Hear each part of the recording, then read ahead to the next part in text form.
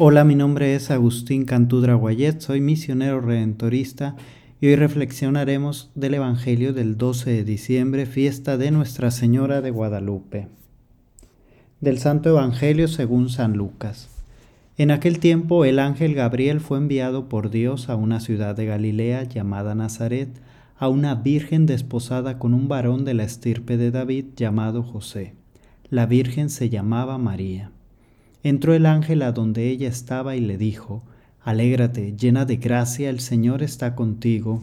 Al oír estas palabras ella se preocupó mucho y se preguntaba qué querría decir semejante saludo. El ángel le dijo: «No temas, María, porque has hallado gracia ante Dios. Vas a concebir y a dar a luz un hijo y le pondrás por nombre Jesús. Él será grande y será llamado Hijo del Altísimo.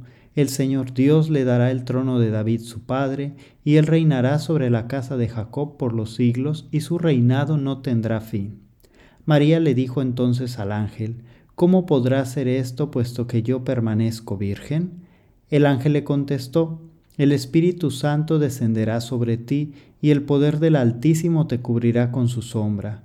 Por eso, el santo que va a nacer de ti será llamado Hijo de Dios. Ahí tienes a tu parienta Isabel, que a pesar de su vejez ha concebido un hijo y ya va en el 6º mes, la que llamaban estéril, porque no hay nada imposible para Dios».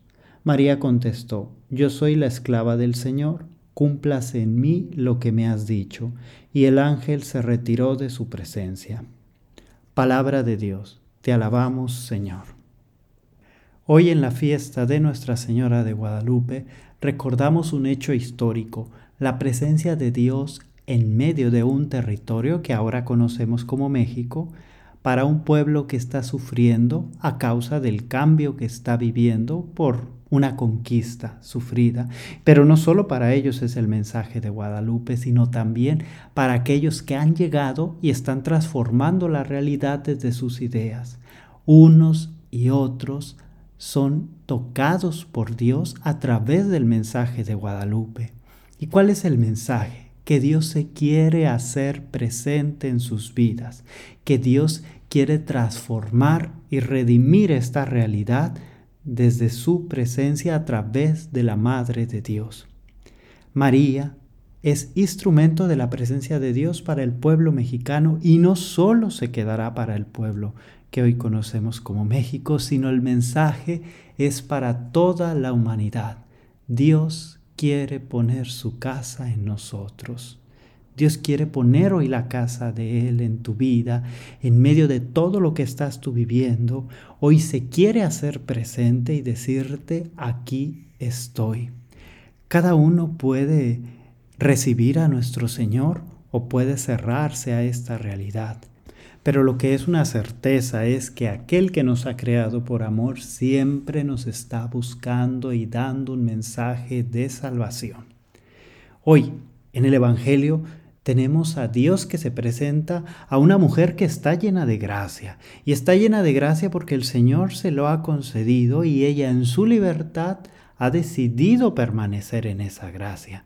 Pero es una gracia que se da en vista de un acontecimiento mayor, que es la presencia de Dios en medio del pueblo. Dios siempre se quiere hacer presente.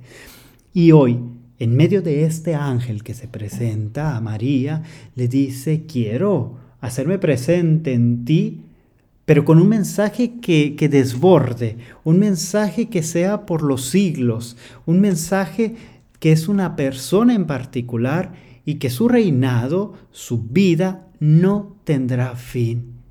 Y es que Dios ha creado y no se ha desligado de su creación, se mantiene presente, se mantiene vigente, pero nunca invade. Siempre pregunta, siempre se mueve dentro de la libertad que Él mismo nos ha dado. ¿Aceptas?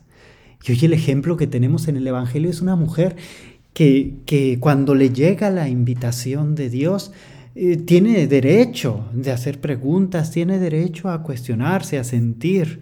Dios no bloquea la realidad, pero mantiene su ofrecimiento. ¿Quieres?